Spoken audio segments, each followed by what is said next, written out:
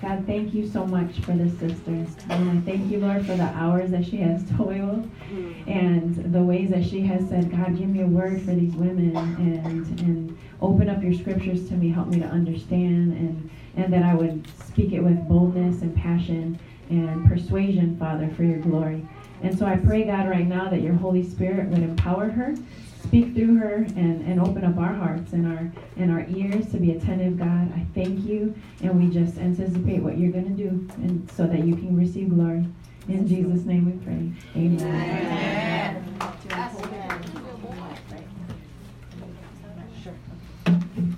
They're getting to know me. They're moving stuff out the way. I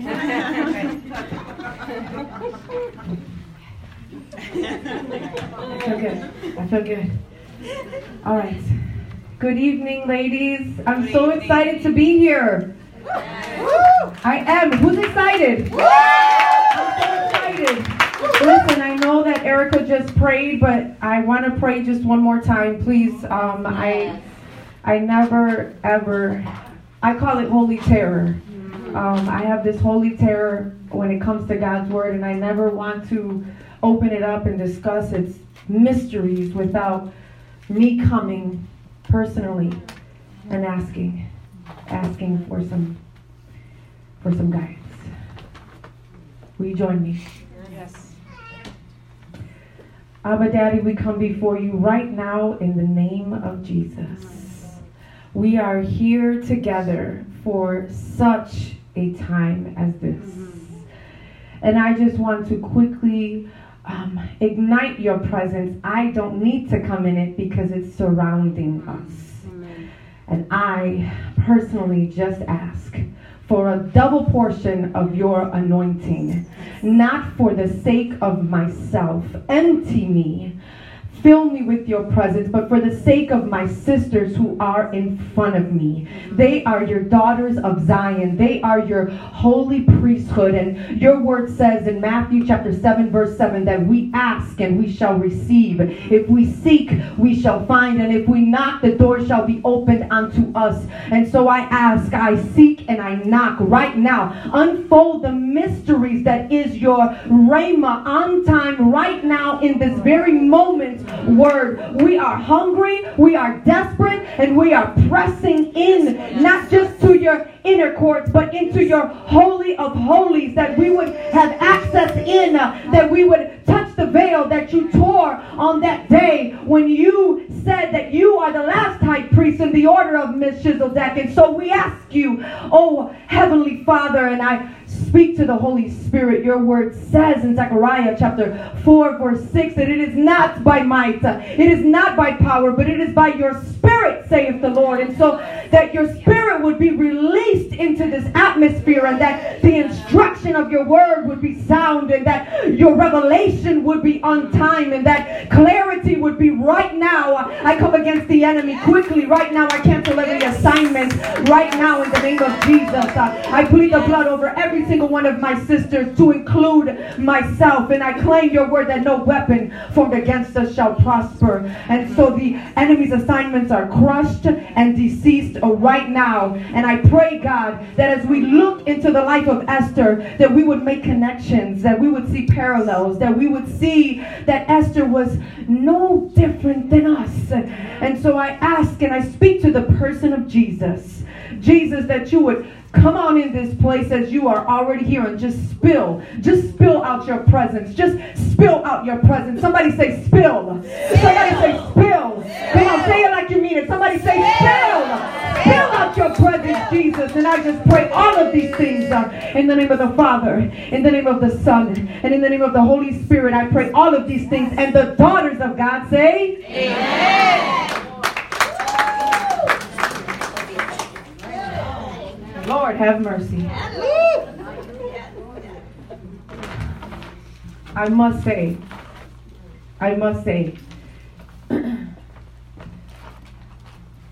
I have been praying for you. I was telling one of the sisters who I just met, Candy, God must really be fond of these women here. How I have labored for you. And so know that you are so dear to God. You are so God is so in love with you. So much so that I have a special and unique message that I want to share with you today. Day 1 is called the Peril of the Pain. Peril, by definition, is serious and immediate danger. An exposure to danger and to be immediately threatened by something external or internal. I want to open up by saying that Esther is one of the greatest narratives that has been written.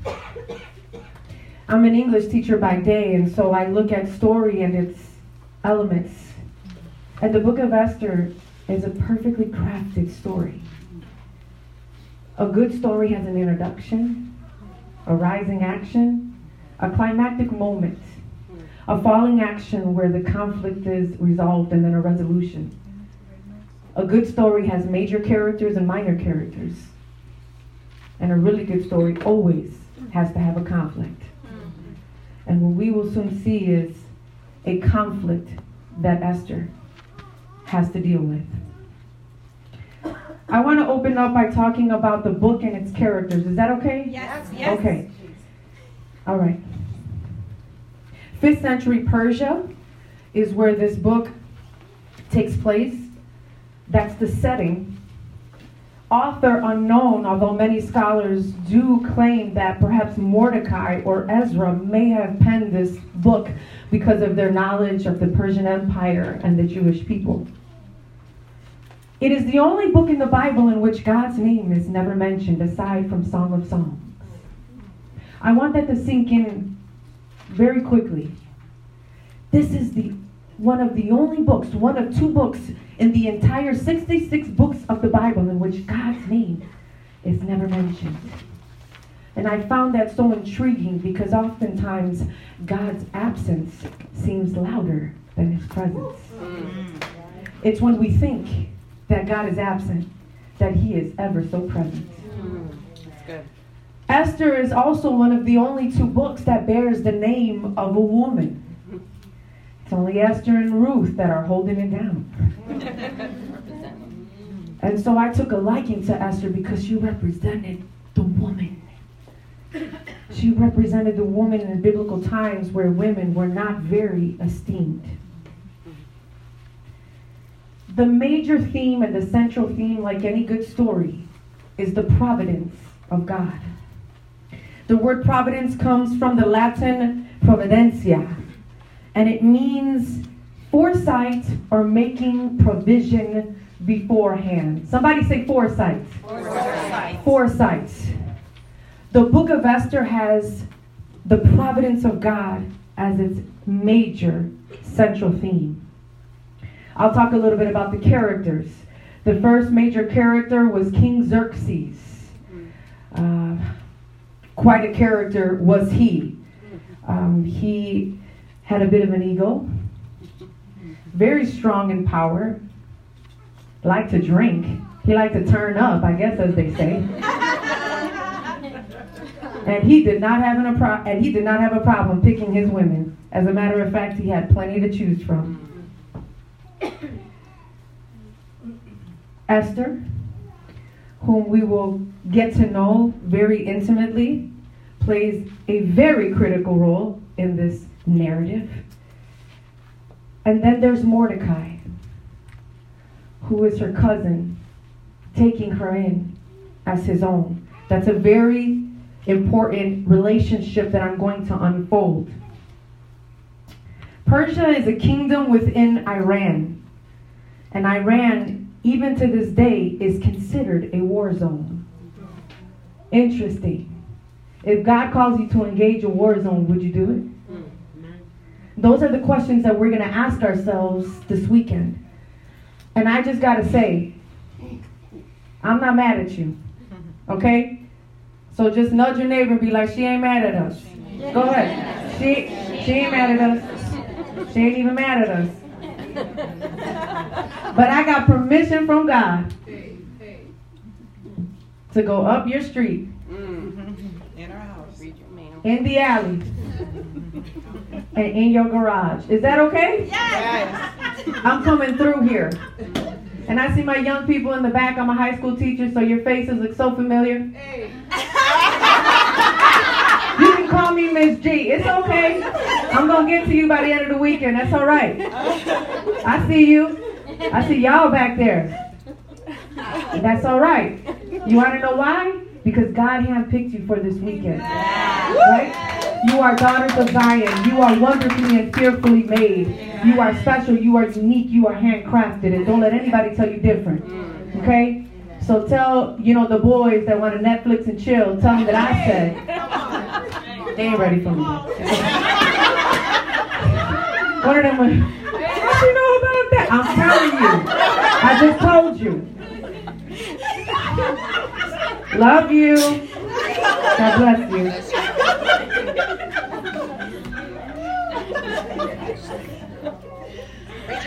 Preach it. Lord, have mercy. The setting, if we want to go deeper, it was in the citadel of Susa. And interestingly, Susa was the same place where Daniel used to hang. God bless you. And they were, scholars say, contemporaries. Because the Jews, I'm going history now, just let me set the stage. Is that okay? Yeah. Okay. It's very important that when we look at the word, we have to understand the context and the historical components that go into these stories, that go into each chapter. It's very important for you to know the Word of God, because I'm going to tell you what, if we don't know the Word of God, we're not a threat. If you don't know the Word of God, you're not a threat to the enemy. Girl, bye. Girl, bye. So we're not talking fluff. We're not talking on the surface. We're going in. Do you understand me? Because I want you to be a threat. I want you to be a threat. I want you to be a threat. And it starts with the comprehension and the understanding of the infallible Word of God. And then we can become a threat, as I know all of you already are. Right around this time, there was an exile. So the Jews were in captivity in Babylon under the reign of King Nebuchadnezzar. And once the new king came, he allowed the Jews to leave. But some stayed in Persia, to include Mordecai and Esther. So that's very important. Sometimes God leaves us in a place for such a time as this. So we'll get to that very, very soon. This is about 5 centuries before the birth of Christ, so we need to bookmark that. They also come from the tribe of Benjamin. The tribe of Benjamin were extremely skilled warriors and archers / slingers. They were known to split hairs and never miss. That's no coincidence. Esther and Mordecai were from the tribe of Benjamin, from the 12 tribes of Israel. These are Jacob's sons. Jesus came from the tribe of who? Came from the tribe of Judah. Okay? And so they already came from a warrior tribe. And that was very intentional by God. So we have the main characters that are set on the stage, the protagonists, Mordecai and Esther. The protagonists, I teach this unit in my class room. This is my favorite unit. It's Unit 2. It's short story fiction. The protagonist is who in the story? The good guy or the bad guy? The good guy. Very good. And so by default, the antagonist would be who? The bad guy. So we have King Xerxes kind of plays the role for a second, but then he ends up being on Esther's side. It's Haman, the high-ranking advisor, that becomes the antagonist in this story. And then the minor characters are his administration. Just wanted to set the stage there. So shall we enter? Enter Esther, chapter 1. I'm just going to read a little bit, and then I'm just going to kind of go in and out. I was given a very enormous task to cover 10 chapters of the book of Esther from beginning to end in 3 sessions. No, I'm good. Trust me. You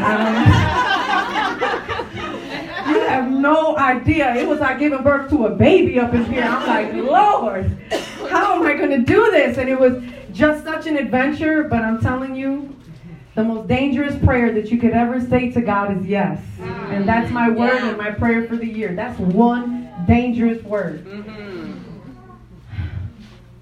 OMG. Okay. Esther, chapter 1. This is what happened during the time of Xerxes. The Xerxes who ruled over 127 provinces stretched from India to Kush. And at the time, King Xerxes reigned from his royal throne in the citadel of Susa.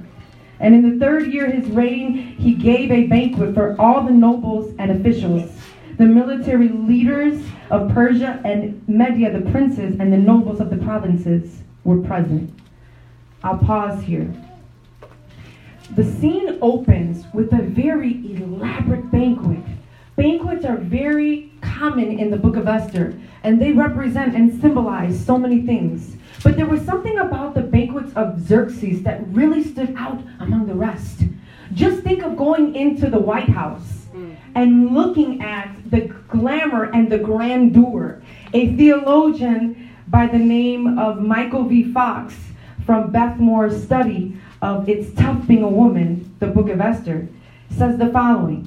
The opening scene is unusually expansive for biblical narrative. Instead of reporting actions and words, the author scans the venue like a cinematographer, moving at a leisurely pace and describing in lavish detail what one present in the palace would have witnessed. Beautiful, extravagant, golden goblets, grandeur, extravaganza, White House, gala, $200 meals. Keep going. This is where we open into the scene and in the first chapter of Esther. For a full 180 days, he displayed the vast wealth of his kingdom and the splendor and the glory of his majesty.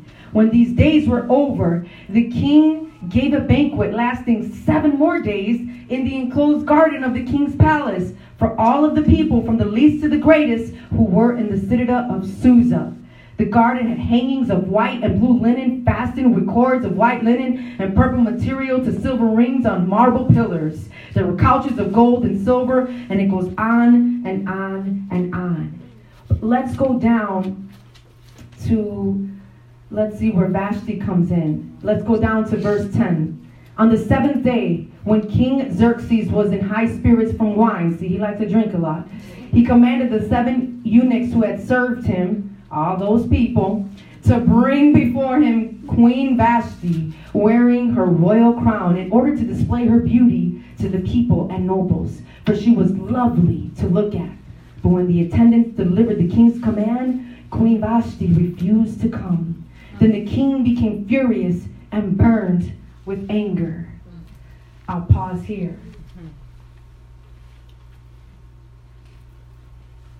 What the king wanted Vashti to do was to really expose herself in a way that wasn't very ladylike. Kind of wanted to put her out there before all of his boys, and as they were drinking wine, and Vashti wasn't having it. She refused. And then it says this, verse 11, to bring before him Queen Vashti, wearing her royal crown, in order to display her beauty to the people. But when the attendants delivered the king's command, Queen Vashti refused to come. Then the king became burned with anger.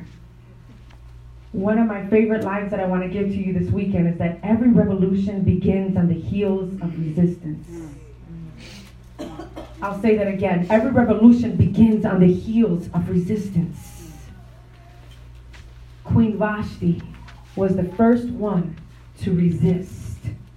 And that's something that is extremely, extremely important for us to notice, because it was on the heels of her resistance where Esther came in. Let me back up and tell you a little bit about Esther. To know Esther's name, God bless you. To know Esther's name is very important. Esther in the Hebrew is Hadassah. And Hadassah means a myrtle tree.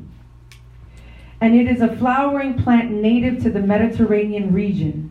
The myrtle is known for its leaves, which release their fragrance only when they are crushed. Listen to that. Listen to that.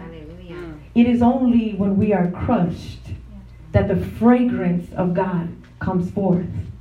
But she did have a Persian name, and that name is Esther. Esther in the Persian means star. And do you know what I gathered from that? That it is only when we are crushed do we truly begin to shine. And we will see that with Esther. Starting with Vashti's resistance. You know what Vashti's name means? It means beautiful. And even her own beauty couldn't even hold her position. Do you know what that tells me? It doesn't matter who's in my seat. They've got to go with that's my destiny. They've got to go. It doesn't matter who's in your seats. They have got to move if it has no correlation with the destiny of God. So right away, we enter into an instant conflict. And Esther will soon become part of the solution. I'm unpacking this. So stay with me. According to the law, verse 15, what must be done to Queen Vashti? He asked. She has not obeyed the command of King Xerxes that the eunuchs have taken to her. Then Memucan replied in the presence of the kings and the noble, Queen Vashti has done wrong, not only against the king, but also against all the nobles and the people of the province of King Xerxes. For the queen's conduct,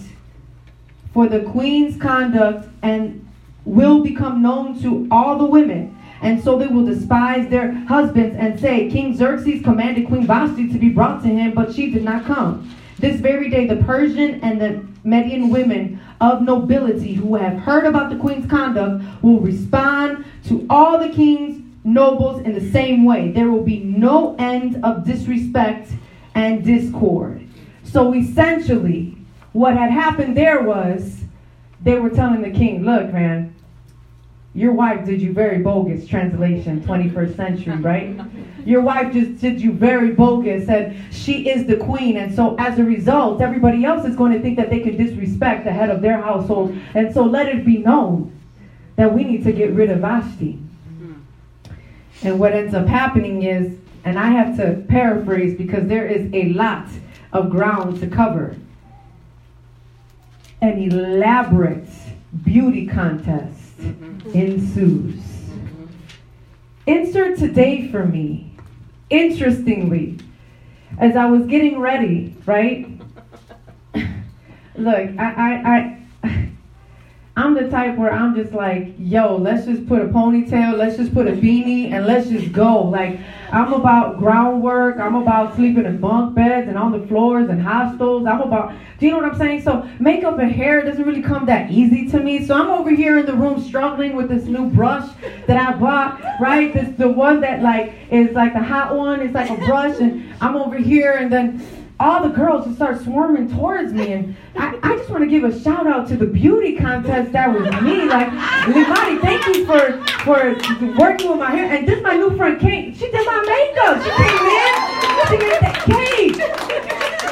She gave me some glow and some toner and some concealer. And yo no sé qué más. I was there. But it just made me think of what Esther was going to go through with this beautification. And so let's see where Esther enters, because it says in verse 22 of chapter 1, he sent dispatches to all parts of the kingdom and to each province in its own script and to each people in their own language, proclaiming that every man should be ruler in their own household using their native tongue. And then here comes chapter 2, right? Later, when King Xerxes' fury had subsided, he remembered Vashti and what she had done and what he had decreed to her. Then the king's personal attendants had proposed, let a search be made for a beautiful young virgin for the king. Let the king appoint commissioners in every province of his realm to bring all these beautiful young women into the harem and the citadel of Susa. Here is where Esther comes in. Verse 5, I got to keep it moving. Now there was in the citadel of Susa a Jew of the tribe of Benjamin. There we go. Named Mordecai, son of Jair, the son of Shimei, the son of Kish, who had been carried into exile from Jerusalem by Nebuchadnezzar, king of Babylon, among those taken captive, right, from Judah. Verse 7, Mordecai had a cousin named Hadassah, whom he brought up because she had neither father nor mother. This young woman, who was also known as Esther, I love when my girl enter, Esther, had a lovely figure and was beautiful. Mordecai had taken her as his own daughter when her father and mother died.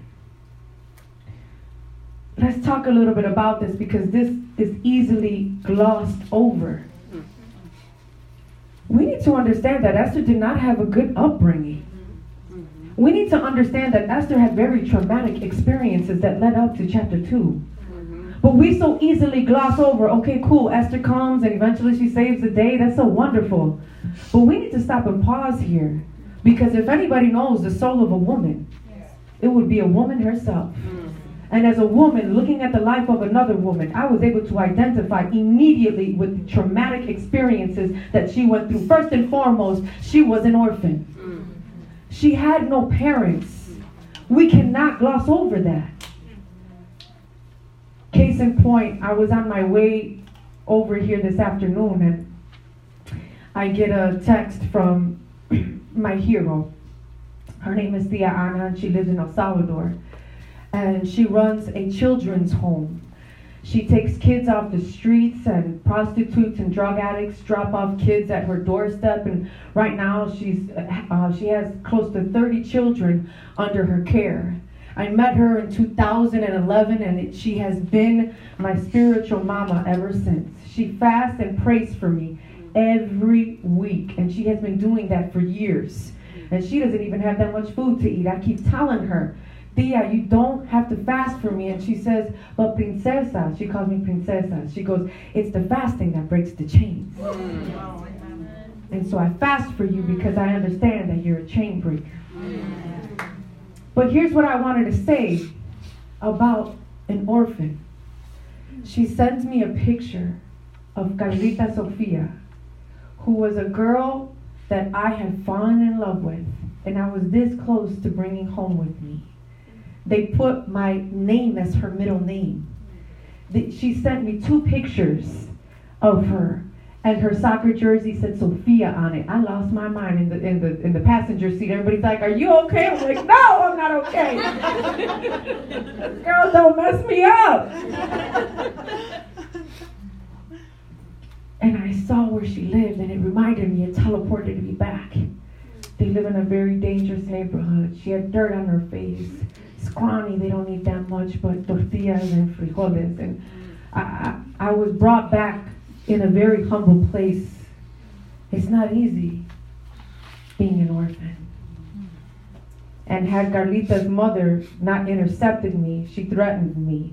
She said, if you take my child to the States, I will take her back to the streets. And so I had to leave her there. I didn't pursue it. But she reminded me of a young Esther.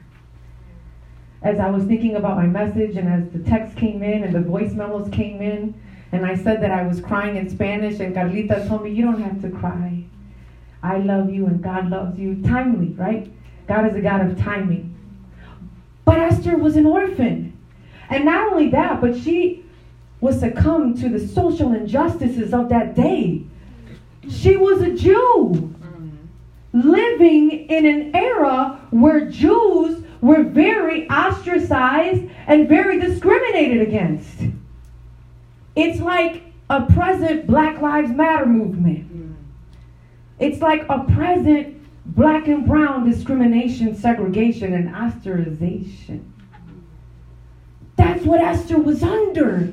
She had just come out of exile, of which she decided to stay in Persia. And many would think, get out of your bondage. But sometimes God holds you. He holds you in a place that seems so unimaginable and backwards. But God is a God of the opposite. He is a God of the opposite. And you want to know what else He is? He is the God of your tight places. He is the God of your tight place and my tight place. And Esther had no idea that the providence of God was about to make a way. So she was discriminated against. She was enslaved. She was an orphan. She was alone. The author says nothing about her parents. And I wondered to myself, who were they? Why would they leave her? What happened? Did they die? Did they get taken away? What happened that Esther was left all by herself? Enter Mordecai. When you are left in a tight place, a Mordecai will rise to the occasion. I want you to think about the Mordecais in your life, because God will never leave you stranded. He will rise up people on your behalf to lead you to your destiny. Your spiritual eyes need to be open, and you need to discern where the activity of God is taking place. But Esther was a very traumatized little girl. So how could a traumatized little girl end up where she ends up? How can you and I, the traumatized little girls inside of us, how can we possibly end up where God wants to take us? And I'm just asking you to trust. If your Mordecai hasn't come yet, he's coming soon. In every good story, there's a conflict. There has to be a problem, or else it's not a good story. There has to be a disaster for a deliverer to come. There has to be a setback for an opportunity to emerge. There has to be resistance for a revolution to start. And it is on the heels of resistance that Esther is able to enter the narrative that is the book of Esther.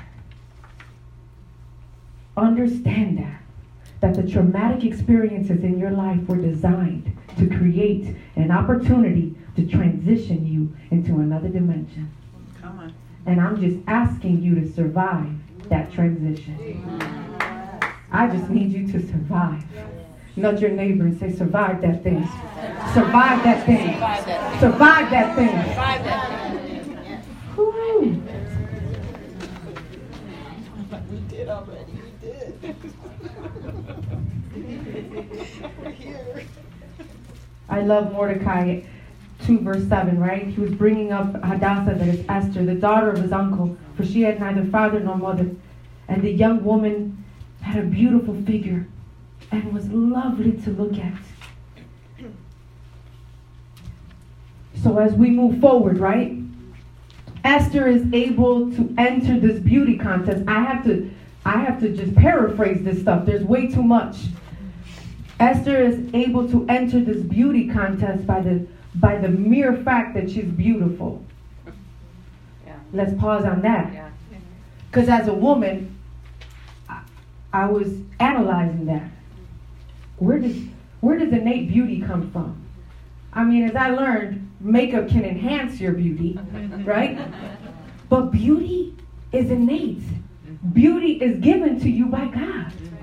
So could it be that Esther had nothing going for her but the innate beauty of God that was given by God himself? You don't need anything else but what God has given you.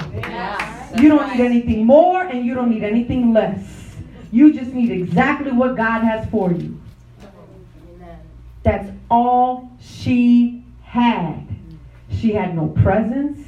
She had no charm. She had no charisma. We don't know anything else except that Esther had beauty going for her in the beginning chapters.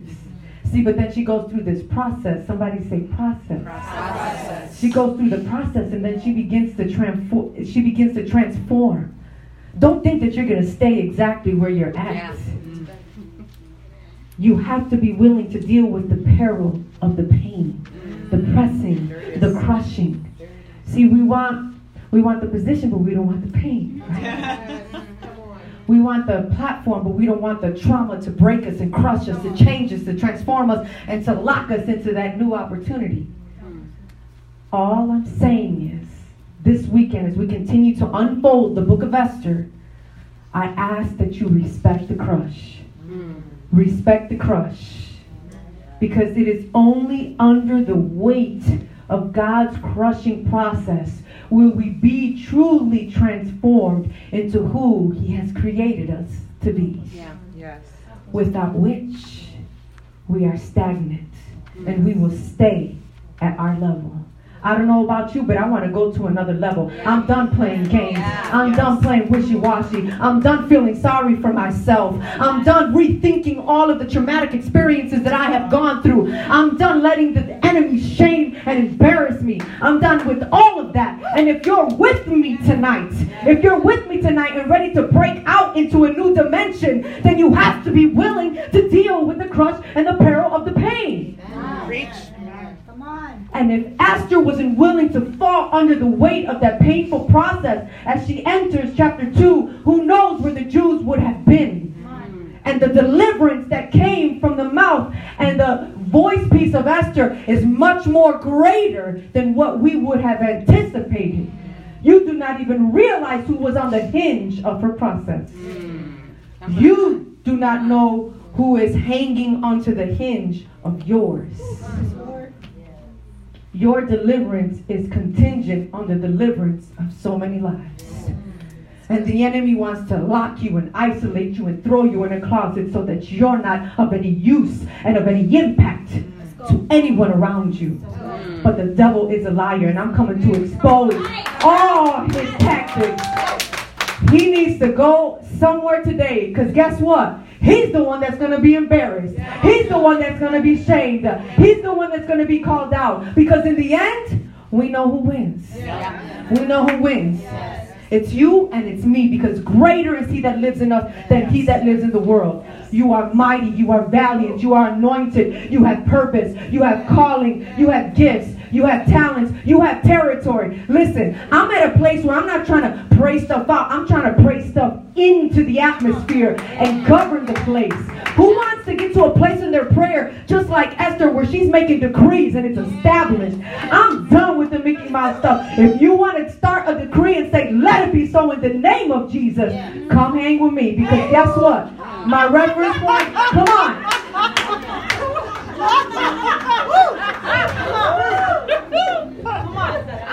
We are more powerful than what we know. We are more powerful than what we know. Young ladies in the back, you're more powerful than what you know.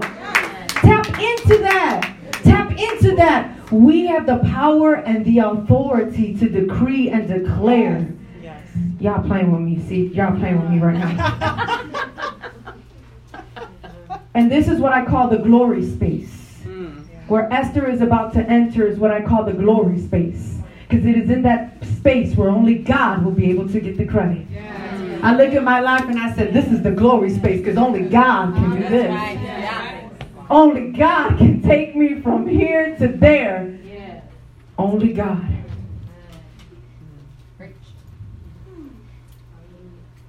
Our life experiences and injustices position us. She was a Jewish exile, impoverished young girl.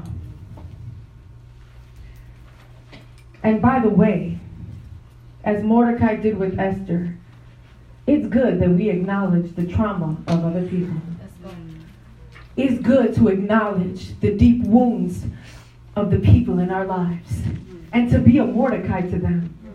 See, we don't know who we're being a Mordecai to, because that Mordecai, that person that is the Mordecai in that person's life, you just might be helping a world changer. You don't even know who you're coming to help. That person just might be used to change the lives of thousands. And wasn't that the case with Mordecai? Esther acknowledged her traumas, but Mordecai first came to acknowledge them. And that is very important. I think of the revolution, right? Every revolution starts on the heels of resistance. Can I give you some of my favorite revolutions? I look at Moses in the book of Exodus, 1271 BC, Moses started an incredible revolution when he went to Pharaoh and said, what? Let my people go. That's a revolution. Yeah. Yeah. I think of Esther, who we're talking about, 483 BC, who intercepts Jewish genocide. And she says, and I'll talk about this in Esther chapter 4, verse 16, and if I perish, I perish. y'all know the word, right? Here's my favorite. Jesus and his 12 misfits / ragamuffins / disciples / us. AD 2729. He started the revolution and started what we are calling the church. Yes. The 12 disciples was the beginning of the church. You guys know that, right? Yeah. Though they split, Peter kicked it off in the upper room. Yeah. They were the church and they started the revolution. I will talk about Jesus a little bit later. Joan of Arc, French hero, resisted against the English with her French army at just 18 years of age, was burned at the stake for her beliefs, putting an end to a 100-year war. 18 years old. And here's the line. I am not afraid, for God is with me. I was made for this. You guys know that's Joan of Arc, right? Yeah. Look at this. Where is it? I was made for this. Yes. I love that little girl. Poor thing, they burned her middle. Martin Luther, 1517, rejected the Catholic Church view on indulgences, lack of emphasis of sinners saved by grace. He nailed the 95 Theses to the church doors. And his revolution was, it is not by works, but it is by grace that we have been saved. That was Martin Luther. And out of Martin Luther evolved the Lutheran Church and the Lutheran denomination. And then came the Reformation. See, every revolution starts on the heels of resistance. What are you willing to resist against? Because if you're not enraged about something, then you're not paying attention. You're not paying attention. There are so many social injustices that are plaguing our world and things that are happening around us that is just not right. That if you and I don't stand up in the face of these injustices and say, my name is in the conversation, I'm throwing my hat in the ring, and if I perish, I perish. And if I go down, I go down, and at least I go down fighting. We cannot live lives of indifference. But first, we got to go through the peril of the pain. I'm taking you somewhere. I'm taking you somewhere. Because we can't get all the way to the end without walking through. Walking through. Walking through. Walking through. Come on, we got to keep walking. Walking through. Come on, walking through. Come on, walking through. Come on, and if I fall, come on, Sonny, come on, just come help me, just push me through. Come on, just push me through. Come on, pick me up, come on, pick me up. You see, the Mordecai will come. The Mordecai will come and pick you up. You ain't gonna sit there and die all by yourself. Tell somebody next to you, I ain't dying today. I'm not dying today. The devil should have just done killed me. I was telling Limani, he should have just sliced me right at my neck, right at the jugular, because now it's on now. It's on now.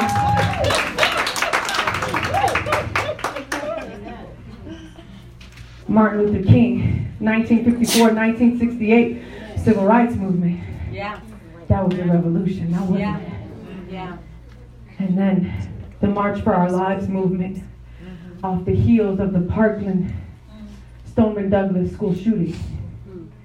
That is a revelation and a revolution in our lifetime. I will talk about March for Our Lives a little bit later.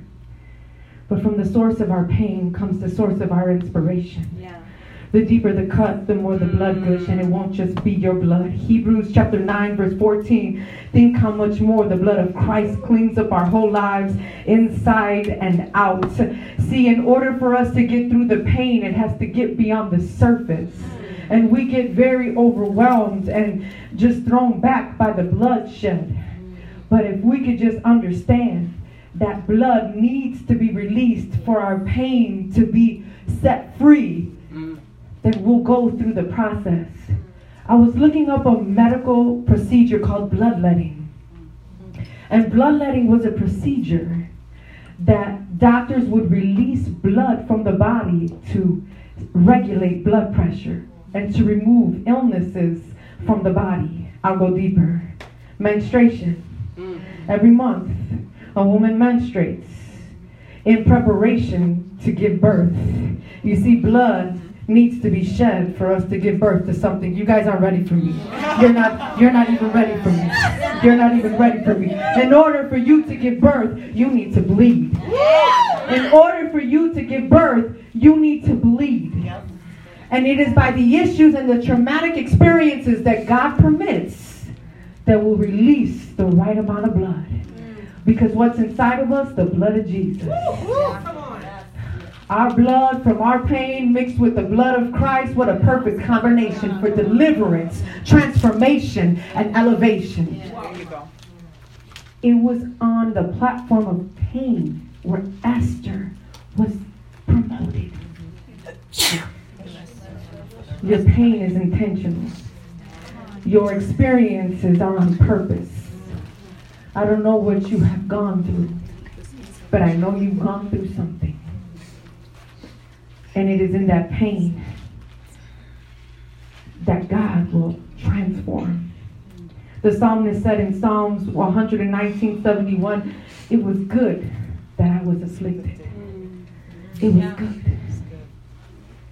Christine Kane said, we are designed by God for accomplishment, engineered for success, and endowed with seeds of greatness. Do you know why the enemy is after you? He's not after you. He's after what's inside of you. He's after what's inside of you. He ain't intimidated by us when we worship, when we come together. But when we activate what's inside of us, that's when his hands begin to tremble. When we actually say what we mean and we mean what we say, and when we come together collectively as the body of Christ and stop playing petty games, that's when he gets intimidated. I'm coming through here tonight. I already said, I'm not even mad at you. I'm mad at the devil. So I'm just letting you know it's not a projection on you. It's a projection on what he thinks he could do with God's women. Come on. We are constantly feeling oppressed, less than, inferior. And I'm here to rip all that off of you tonight. Stand on who you are. Even if you gotta fake it till you make it. Fake it till you make it. Every year when I get in front of my new sophomores, I'm like, oh, here we go. There's more of them than there is of me. I better look like I know what I'm talking about. I better look like I own this place. I better look like I'm the G all year long. I better act like I care to the end of the school year. Because by around this time, we're like, let's just get to finals because we burnt out. What I'm trying to say is, even if you have to go in with a little bit of trepidation, even if you have to enter with a little uncertainty, nobody needs to know that. Did it say anywhere that Esther came in with trepidation? And as we read through, her hand is pretty steady.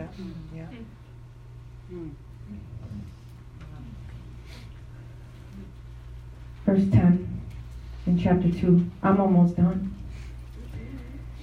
Esther has not revealed her nationality and family background because Mordecai had forbidden her to do so. Every day he walked back and forth near the courtyard of the harem to find out how Esther was doing. Because she entered what will be this amazing beauty contest that I'll really talk about tomorrow. But Esther could not, in my discernment, I felt that Esther couldn't move on without addressing some of these things internally. And what she had to do wasn't a very easy thing. She had to suppress her Jewish heritage. Do you know how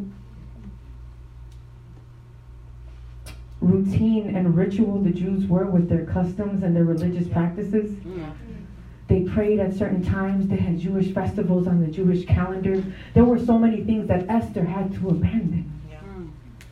What is God calling you to abandon in this season? What is he calling you to sacrifice in this season?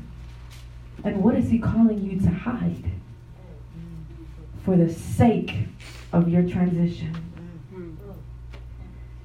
Helen Keller, who was both blind and deaf, once said, "Character cannot be developed in ease and quiet. Only through experience of trial and suffering can the soul be strengthened, ambition inspired, and success achieved."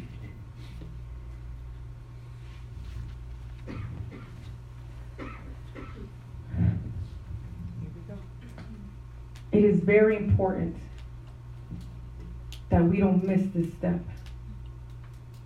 because it is in this very place that could stagnate us, that could traumatize us, and freeze us. And the enemy doesn't even need to come in the physical. We freeze ourselves. We creep back.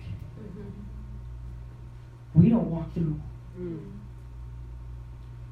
We fall back. See, but we don't serve a God who instills fear in us, but a power and a sound mind. You have to understand how important this is to the process. If you don't get through your pain, if you don't identify your pain, you see, pain cannot be used until it's confronted. Unless you identify what has pained you, then that all scripture does not apply to you. Where it says in Romans chapter 8 verse 28, all things work for the good for those that love God and are called according to his purpose. Philippians chapter 4 verse 13, I can do all things through Christ who gives me strength. Ecclesiastes chapter 3 verse 11, and he has made all things beautiful in his time. Pain cannot be used lest it's confronted. And I'm going to tell you what, for the sake of this weekend, I put myself on my own assignment. That's when you know you're a teacher, when you assign stuff to yourself. Who does that? So I assigned the decisions of Esther to my life. And I was confronted with things that I didn't even know were there. And if we sit and if we listen to God long enough, I'll talk about communication with God. It's not just active speaking, but it's active listening. I'll talk to you about the importance of that. But I realized stuff about myself, and the person of God was in my conscious, and I call them inner conscious conversations. And so I was having conversations, and God was just in my face. You're territorial, you're assuming, and you're, what? I am not, yes I am. And what God will reveal to you is not going to be pretty at all. But are you willing to confront the frailties of your soul? Are you willing to put a mirror in front of you and say, that's not right? Do you know what I say to God when my life is filled with anxiety and inferiority? I go to Psalms 139 verse 23. Search me, oh God. Search me. And know my heart. Test me. And see my anxious thoughts. And see if there is any offensive way in me. And lead me onto the path of everlasting. If you're not willing to humble yourself and be broken before the presence of God, don't expect a promotion to another level anytime soon. Don't expect a promotion to another level anytime soon. It is when you allow yourself to be broken. It is when you allow the blood to seep through your fingers. It is when you allow yourself to go into the presence of God, as Job said in 13 verse 15, though he slay me. Come on. Yet.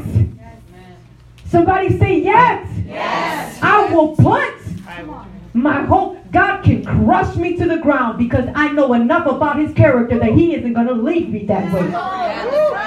Amen. Amen. He can crush me under the sovereignty of his foot anytime because I know he's coming for me. Let's go. He won't leave me there in the crushing process. He will soon deliver me.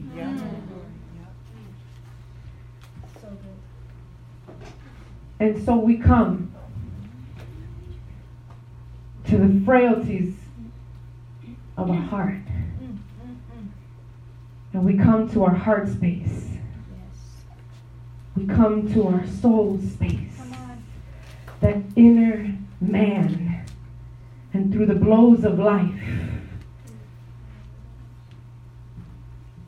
I'm really hoping this isn't going to hurt you. When the blows of life take the shape of a hammer. And they come right at your heart space. Come on. And guess what's the scary part about it? The sovereignty and the providence of God allows it. Yes. See, nothing falls outside of the sovereignty of God. That's right.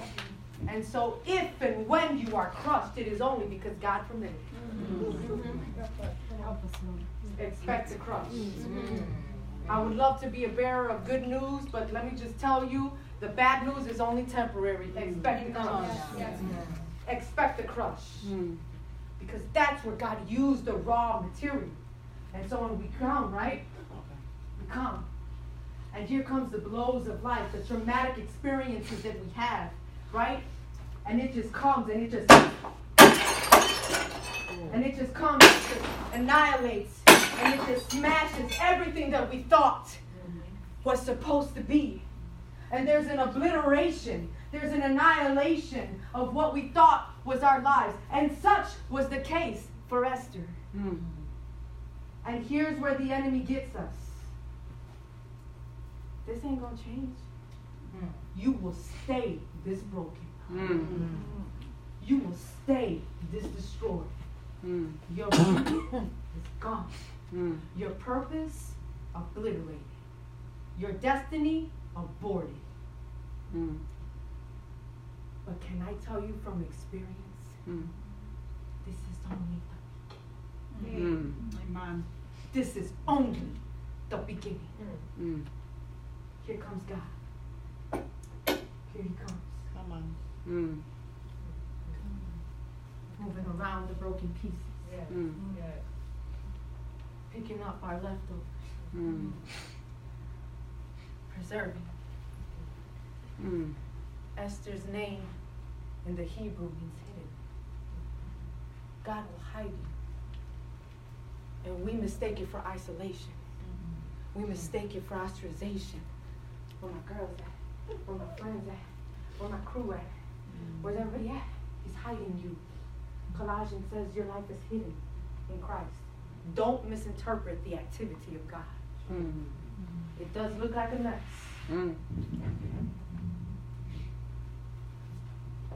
He's uprooting you.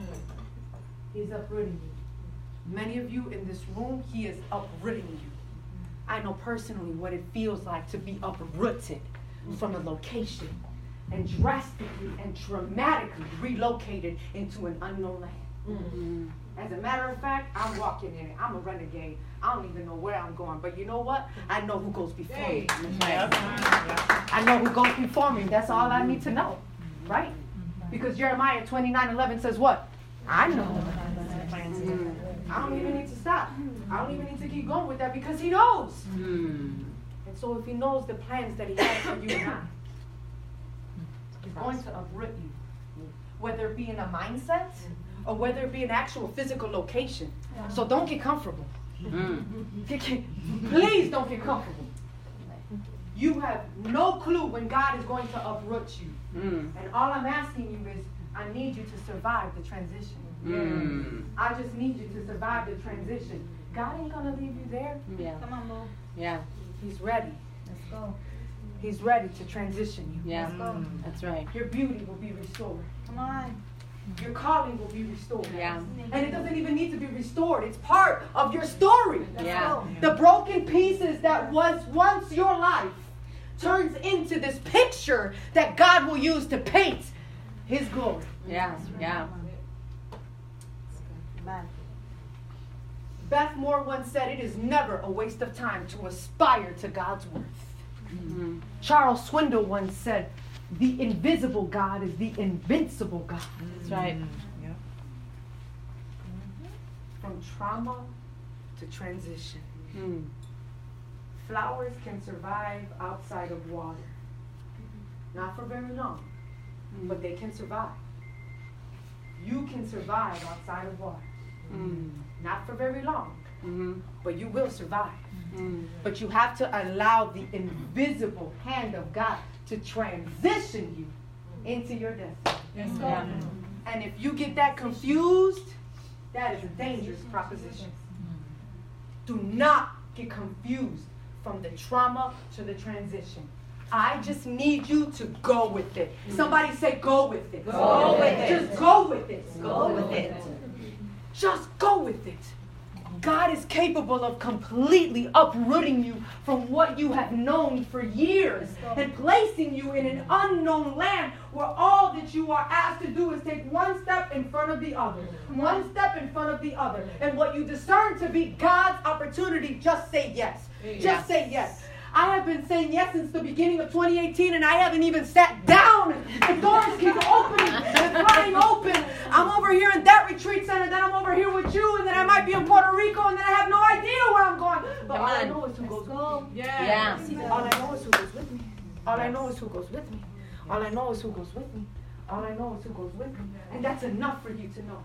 That is enough for you to know. And that's why I need you to know the Word of God. That's why I need you to put this scripture to memory. I need you to get the Word inside of you. Who am I talking to? Who am I here for? Who am I here for? This kind of message that I'm delivering right now, this is for world changers. Yeah. This is for girls that have, women that have the audacity to stand up against something and say, I'm about to do something about that. Yeah. Sophia. That's right. Is this you tonight? It has to be. Yes.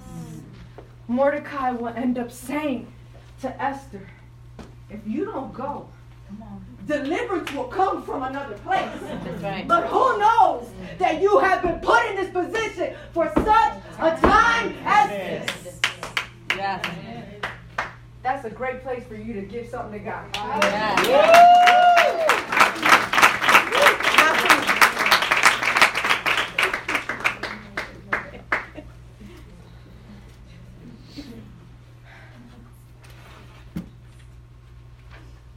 We'll continue our conversation on Esther. And I'll take you through from the banquet to the preparation process. And then on day 3, we'll talk about how she walks into her purpose and how the providence of God was so interconnected to every move that she made. It made such a lasting impact. It was for unto the generation. I believe, and you better own this because I'm believing this for you. I believe that I have enough world changers in this room that will make decisions that are contingent upon the welfare of generations. Yes.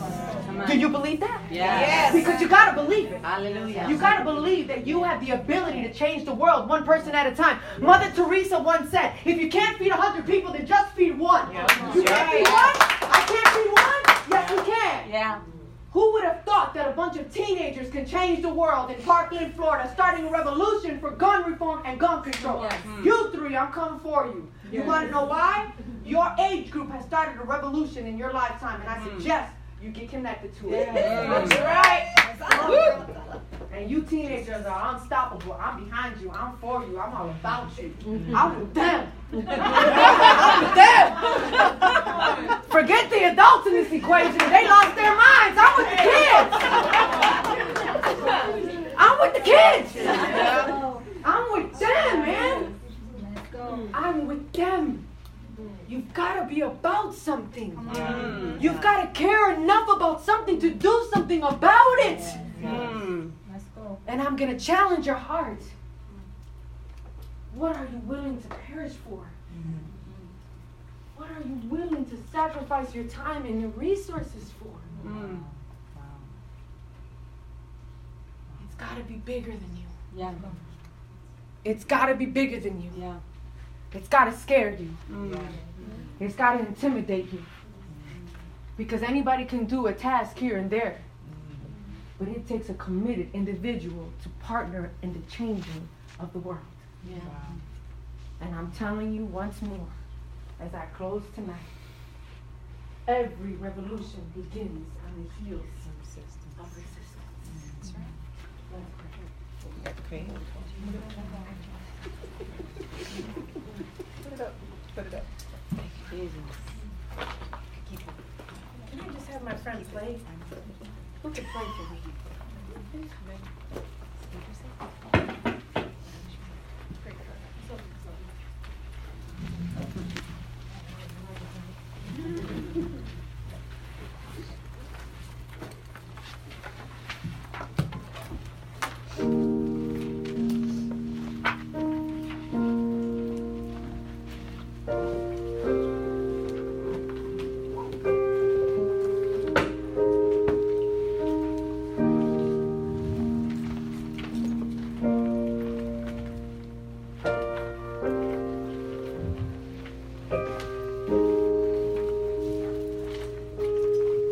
God of Abraham, Isaac, and Jacob. God of the Hebrews, God of the Gentiles, the God of Esther, the God of us. We come to you right now, hearts wide open. We come to you right now, knees bent. And we know that you're coming for us tonight, Lord. We know that you've got a plan for us, Lord. We know that you did not bring us to this point for us to stay here. And so we ask tonight and on this weekend that you would stir us up, that you would ignite our hearts with a righteous indignation, that you would privy us to human suffering, that you would expose our hearts to the injustices this world faces, and that you would give us the Esther courage that we will roll out this weekend, that you would give us the Esther courage that we need to walk into the fullness of our destiny. For you will take care of the broken places. You will take care and manage over our insecurities. You will take every piece of the brokenness of our lives and you will reconstruct, rebuild, and refocus a new intention for us. We believe you. We are with you. And we expect for you to do an awesome thing in this place. And we expect that you will use our lives at such a capacity that we will change laws and policy, that we will change decrees, that we will get into the realm of governance, and that we will establish things as they are established in heaven. We will establish them on earth. We are not afraid. We were made for this. The enemy needs to be afraid of us, because once we transition from trauma to transition, that's when we become a threat. And so we close our eyes and we bow our heads and we ask, Lord, for our assignment.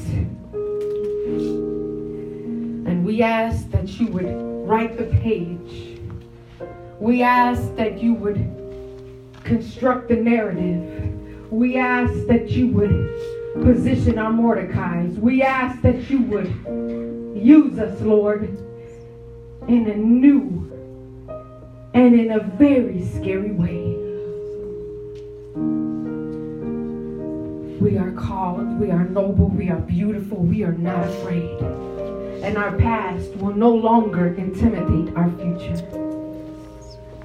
If there is life, if there is breath still in our lungs, it means we still got a chance, Lord, to get it right. We still got a chance, Lord, to get it right.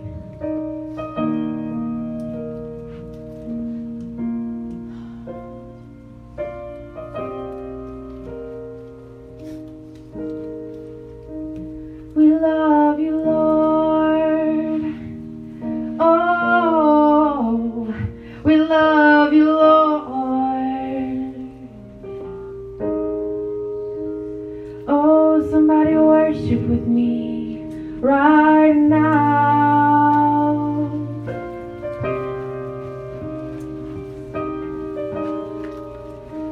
Oh, somebody lift their voice right now. Hallelujah.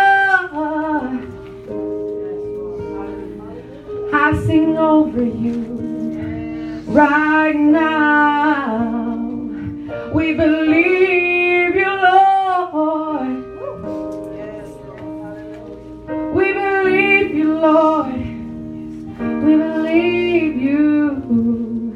We believe you, Lord. Yeah. Come on, do it, Lord. Yeah. Change my heart, Lord. Yeah. I press in right now.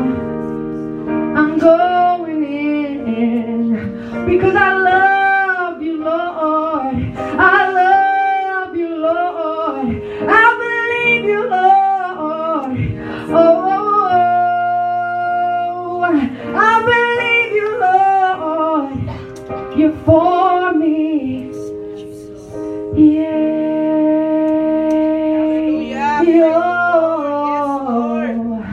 We believe you, Lord. We believe you, Lord. And your word, your word, your word, your word. We believe you, Lord. Do it, Lord. Do it, Lord. Do it, Lord. Do it, Lord. Do it, Lord. Do it, Lord. Do it, Lord. Do it, Lord. Do it, Lord. Do it, Lord. Rain, rain down. Oh, your anointing, Lord. Just do it. We believe you, Lord. Oh, we believe you, Lord. Yeah.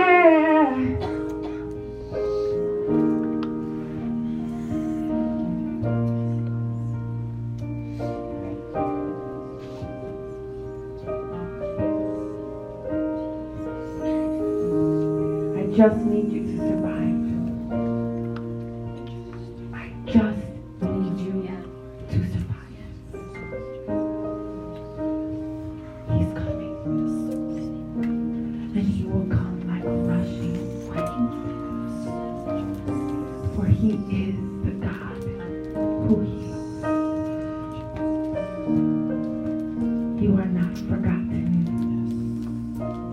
You are hidden